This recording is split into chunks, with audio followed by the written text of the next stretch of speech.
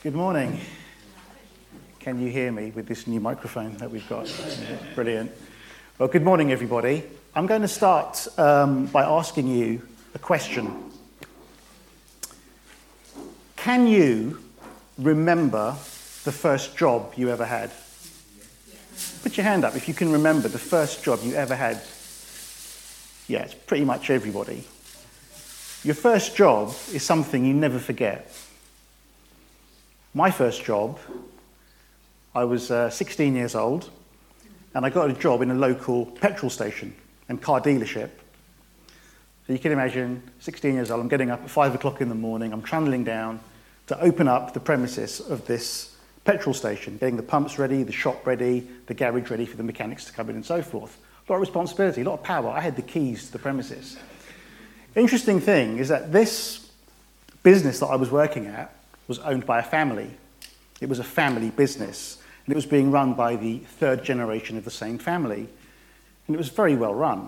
I mean, when a member of the family came in, everybody kind of, made out they were doing something important, made out they were busy. All the mechanics and so forth suddenly stood to their attention when a member of the family came in, the bosses. But it was very well run, and now there are quite a few of those branches around the south of England. A very successful firm. A few years later, I had another job, another family business. And I was working in a warehouse, and one of my tasks was to load and unload lorries. Has anybody here ever loaded or unloaded a lorry? Yeah. See, the ones who put their hands up are clearly have got the more athletic figures. You can see the powerhouse physique in front of you this morning is a legacy of my loading and unloading of lorries. And you'll know that when you're unloading a lorry, you're just waiting to see the beginning of that truck, box after box after box. Finally, you see where that ends, and that's a good workout. As a few of us here know now. Today, as we continue with our next instalment, where we're looking at the life of Samuel, the idea of and the importance of a family line and the privileges that that carries is something that we're going to be looking at in today's scripture. So we're focusing on the family line of the house of Eli. But let's recap where we are so far in the story of Samuel. As we've been hearing in previous weeks, there was a woman of God by the name of Hannah who was desperate for a son. She cried out to God, pleaded for him to bless her with a son because she had no children. So God blessed her with a son. However, the key thing here is that she had made a vow to the Lord, saying that if you give me a son, I will give him back to you, and he will serve you all the days of his life. Incredibly, when she gets blessed with her son, she fulfills her vow. She keeps her promise, takes that child and leaves him at the temple, where he learns to minister under the high priest, who's a guy called Eli. Now, Eli has two sons, Hophni and Phinehas. But who were that family, and how come they had the right to become the priests in the temple? We have a slide. The next slide shows a genealogy of the priests in David's time. So we've got at the very top, we've got Aaron, who was the brother of Moses. Now, Aaron had been appointed by God as the original high priest. So the male descendants of Aaron would have exclusive rights to burn incense and to offer sacrifices at the temple of the Lord. And if we look on the right-hand side, we've got Eli and his two sons, Hophni and Phinehas, who were descendants of Aaron from the tribe of Levi. Now, to give it some context, between the birth of Aaron and the birth of Eli, there was a gap of 377 years. And just to get a bit of further context, the passage that we're looking at today in Scripture is about 1,100 years before the birth of Jesus.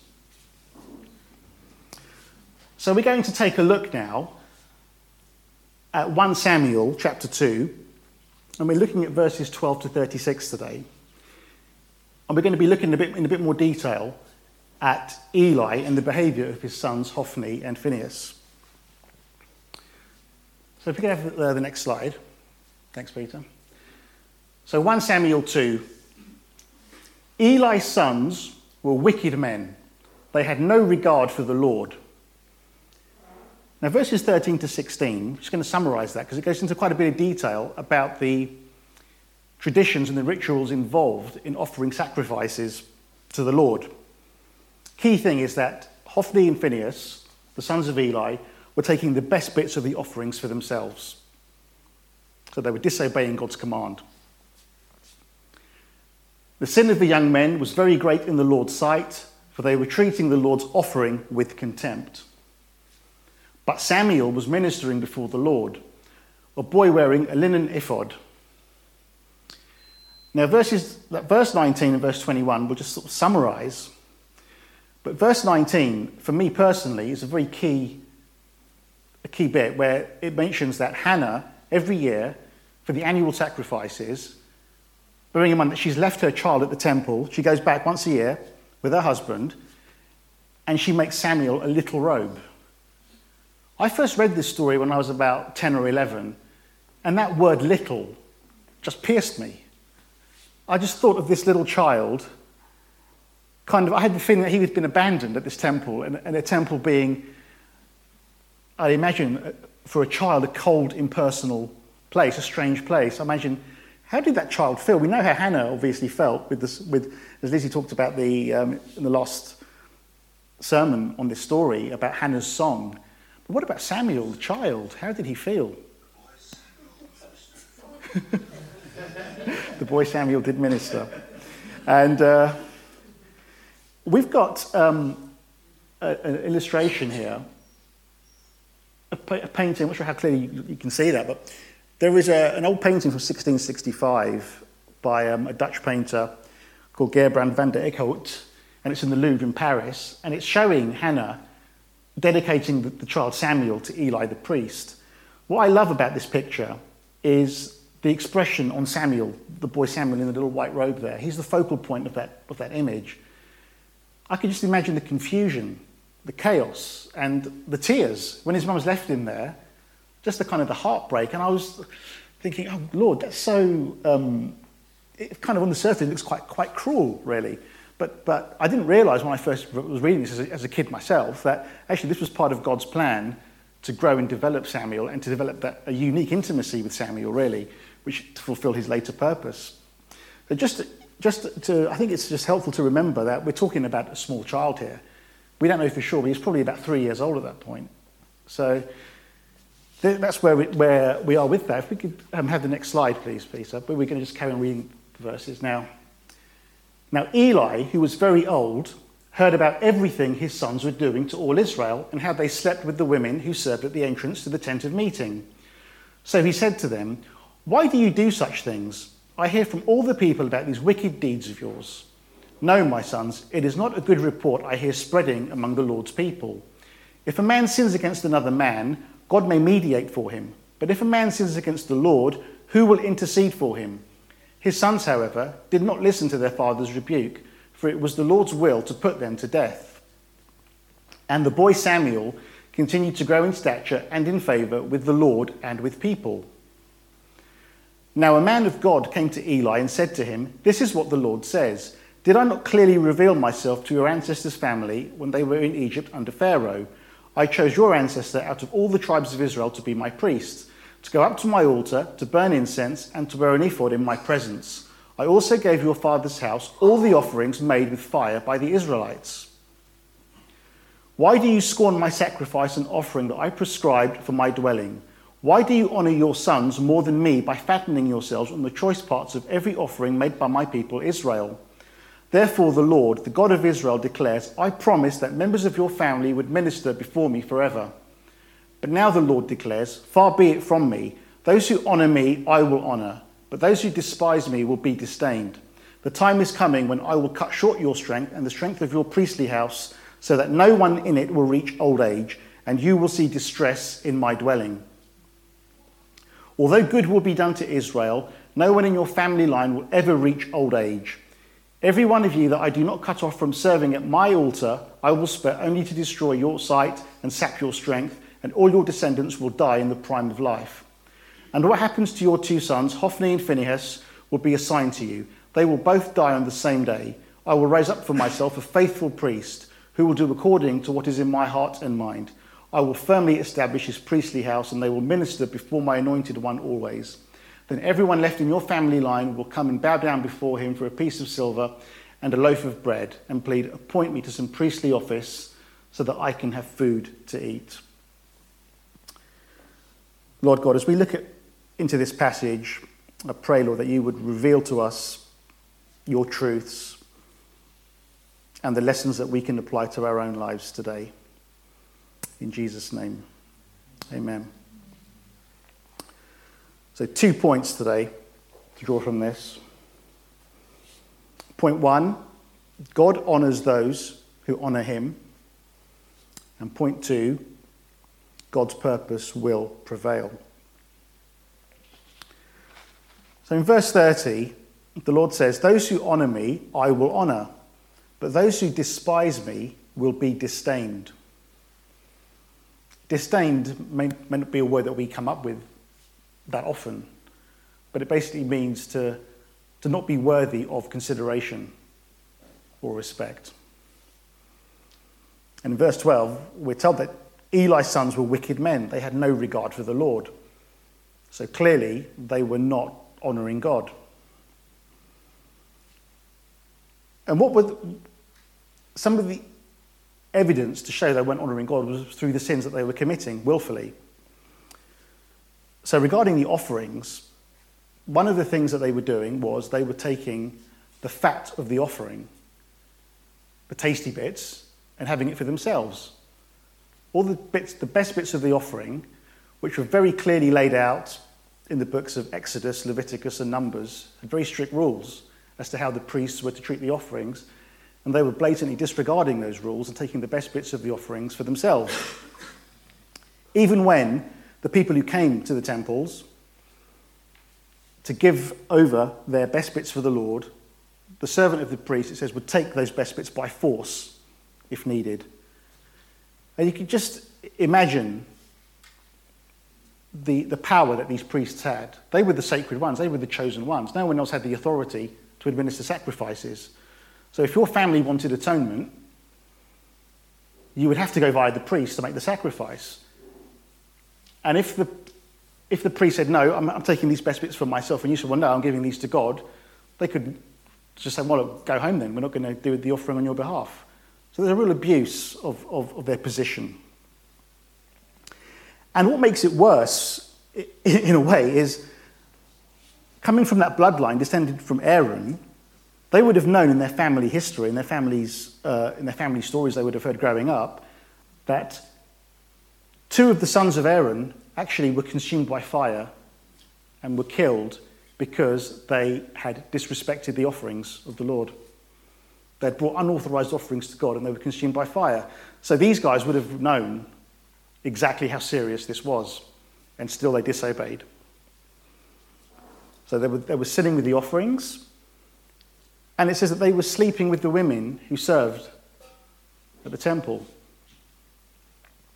So adultery, abuse of power. Again, was there any coercion and blackmail and a real, almost just a disgraceful abuse of power again? And they didn't respect their father Eli's rebuke. He had told them that he was displeased with what they were doing. They just disregarded him, carried on. And thinking about, again, that child Samuel, what kind of role model were they for that boy? What kind of example were they setting? Clearly, he wasn't contaminated or affected or influenced by what they were doing. But what kind of example were they setting for that child who had been entrusted to the temple? So the sons of Eli were committing some grave, grave sins here. And what about Eli himself, their father, the high priest? He wasn't a complete villain. He had prayed blessings over Hannah and her husband Elkanah for a child and for more children that God blessed Hannah with. And also he was teaching Samuel to minister before the Lord. So he had his good parts, but however, he was guilty of some grave sins here because he honoured his sons more than he honoured God. He knew what his sons were doing, had a word with them, but it wasn't really a strict word. He was kind of almost allowing them to, he was allowing them to carry on with what they were doing. So he didn't discipline his sons. He had the authority to remove them as the high priest. He could have removed them, disciplined them, but he didn't. He let them carry on. And on top of that, the scripture says that when they were taking the choice offerings, he was sharing in that with them. So the sons would bring the choice offerings, and Eli, the high priest, would be indulging in those offerings as well. So he'd really messed up, essentially. And of course, sin has consequences, right? You rob a bank, you go to jail. That's simple. And they had messed up. And yet, if we look at the behaviour of Eli and his sons, how do we contrast that with the child Samuel? It says, verse 18, it says, but Samuel was ministering before the Lord. Verse 21, Samuel grew up in the presence of the Lord. And in verse 26, the boy Samuel continued to grow in stature and in favour with the Lord and with people. So what we can see here is the decline of the house of Eli and the rise of Samuel. Samuel was honouring God. Therefore, God was honouring Samuel. The house of Eli were behaving despicably, and therefore they were disdained. So Samuel was going up, the house of Eli was going down. And the second point is God's purpose will prevail. Verse 35 here, the Lord says, I will raise up for myself a faithful priest who will do what is according to my heart and mind. See, God's purpose here was to have somebody worthy in place who was going to anoint the king of Israel. David, from whom the Messiah would come. From David's line, the Messiah, Jesus, would come. So who's going to anoint that king? You can't just have anyone anointing the king. It's got to be someone worthy. It's got to be someone who honours God, someone who obeys God. The sad thing is, this was originally designed to be from the house of Eli, but they disinherited their position in themselves through their sin, through their rejection of the Lord's commands. Therefore, God had to replace them and get someone who was going to be worthy of that position. You know, I think about let's imagine that it had been Hophni and Phinehas, the sons of Eli, who had gone on to anoint the future king. We know later on that Samuel, when he grows up, he is so in tune with God and he hears so clearly from the Lord. He's got such discernment, such wisdom, such intimacy with God, that when he sees the sons of Jesse and the more obvious sons, who you would think, oh yeah, he looks like a king, he's tall and so forth. Hophni and Phinehas probably would have said, yeah, he'll do, he'll be the king. But Samuel, he was like, no, it's none of these. But when he saw the shepherd boy, he was like, yeah, he's the one. How could he have known that unless God had revealed that to him so clearly? So God had this all lined up. It was going to have to be somebody who had that perception and that closeness with God, who would know what God's plan was. And that was Samuel. You know, God's plan is going to prevail. If you've got a football team playing a match, so you've got a couple of players who aren't performing, what does the manager do? Takes them off, puts the substitutes on, the game carries on, the match has to be won. You can be called, but if you don't fulfill the purpose God's called you for, God's purpose is going to prevail. As we know, in this church, we have this microphone here. And we do welcome contributions. If you've got something that you feel God's brought on your heart, something that's going to encourage the church, uplift the church, we always say, come up, run it by whoever the anchor is on the day, and come and share it. Years ago, when this church was in a different building, I remember I was sat towards the back, and I felt God had put on my heart something to share at the microphone. I was a bit tired. I was embarrassed, frankly. I didn't want to get out of my seat and go forward. And I said, I remember God putting this on my heart. He says, go and say this at the microphone. I said, no. To my shame, I said, no, Lord, I'm not doing it. I don't want to do that. Kind of saying, go. No, God, I'm tired. I'm embarrassed. I don't want to go to the front. I'm not doing it. I said, God, if that's really your word and you want the church to hear it, someone else will go and share it. It's exactly what I said to the Lord. As soon as I'd said that, a number of you here will remember Gary E.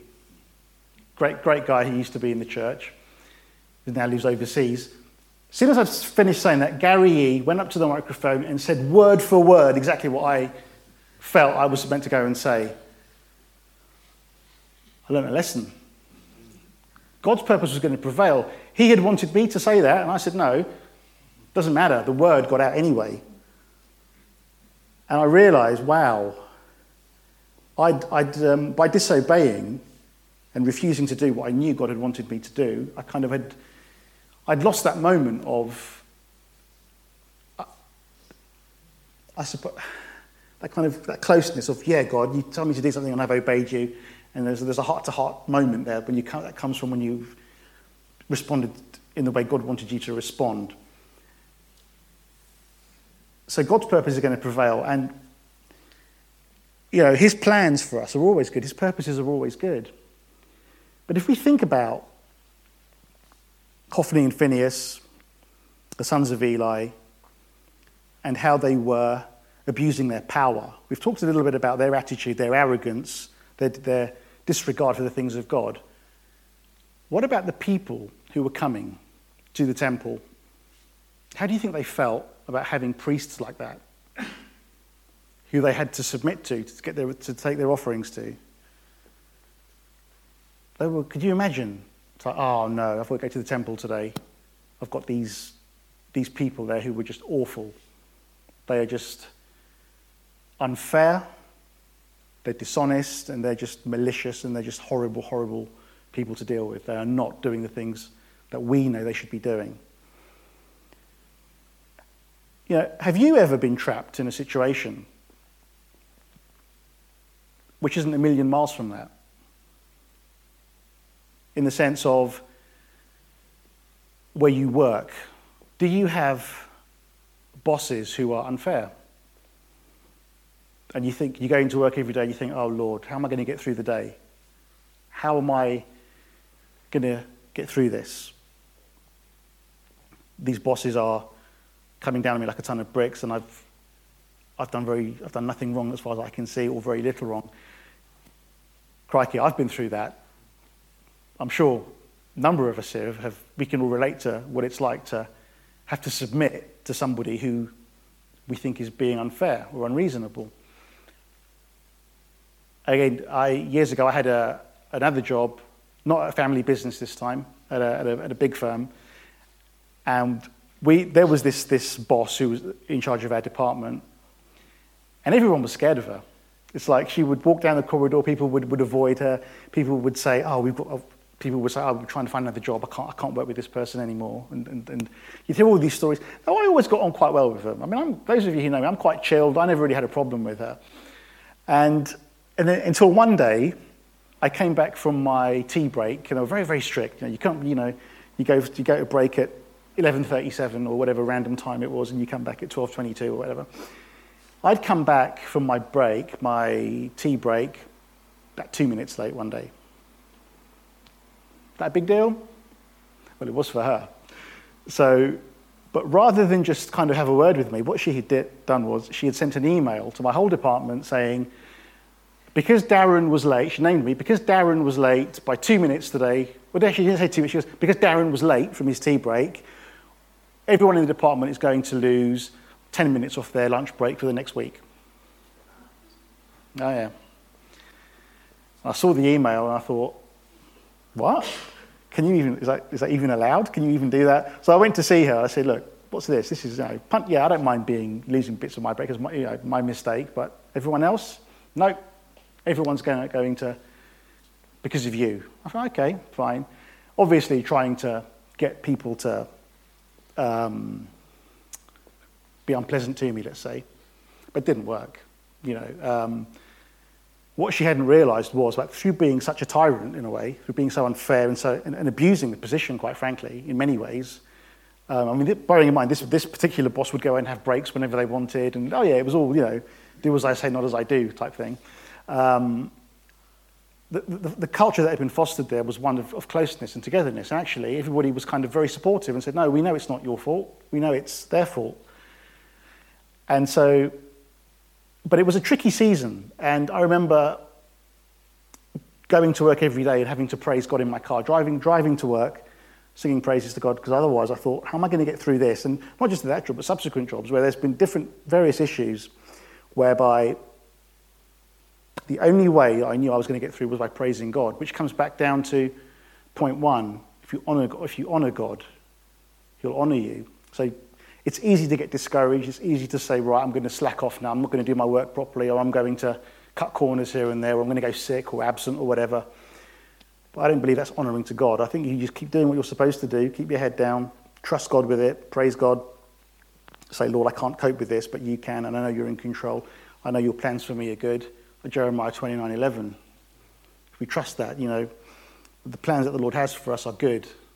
Plans to prosper us, not to harm us, to give us a future and a hope. But it's hard to connect with that when you're in the season where you feel that you are being treated harshly and unfairly. We have to just trust that at the right time God will intervene. I mean, for the Israelites here, of course, the prophecy here was that Hophni and Phinehas were going to be killed on the same day. And later on in the story, we find that happens in the following battle. And Eli himself dies when he hears that the Ark of the Covenant has been captured by the Philistines. Later on, as you go on into the book of Samuel. So God will intervene at the right time. But in that waiting time, you could be living in a season of fear. Oh, I'm scared of this situation. I don't know how to handle it. I'm always encouraged by David, so many of the Psalms of David. But in particular, when I was thinking about this, it was Psalm 27. You know, the Lord is the strength of my life. The Lord is the stronghold of my life. The Lord is my light and my salvation. Whom shall I fear? Of whom shall I be afraid? I'm still confident of this. I will see the goodness of the Lord in the land of the living. And when David says, wait, take heart and wait for the Lord. Take heart and wait for the Lord. And I believe the way that we take heart is by seeking God, is by continuing to honor him, continuing to praise him. I just want to invite the band up in closing. And just want to, as we reflect on the difficulty of being under that authority, I just wonder if there's anybody here who is in a season like that. It may not just be at work. It could be in a family situation, a family circumstance. You know, where we see Eli saw his sons behaving in a despicable way and he didn't do anything about it. What's our response when we see evil happening around us and we're in a position where we can call it out and we don't? Are we in a situation like that? Or are we in a situation where we are under the abuse of someone else's authority? Could be at work, could be in a family, it could even be in churches. It could even be, sometimes you can feel you're being treated unfairly, it could be anywhere.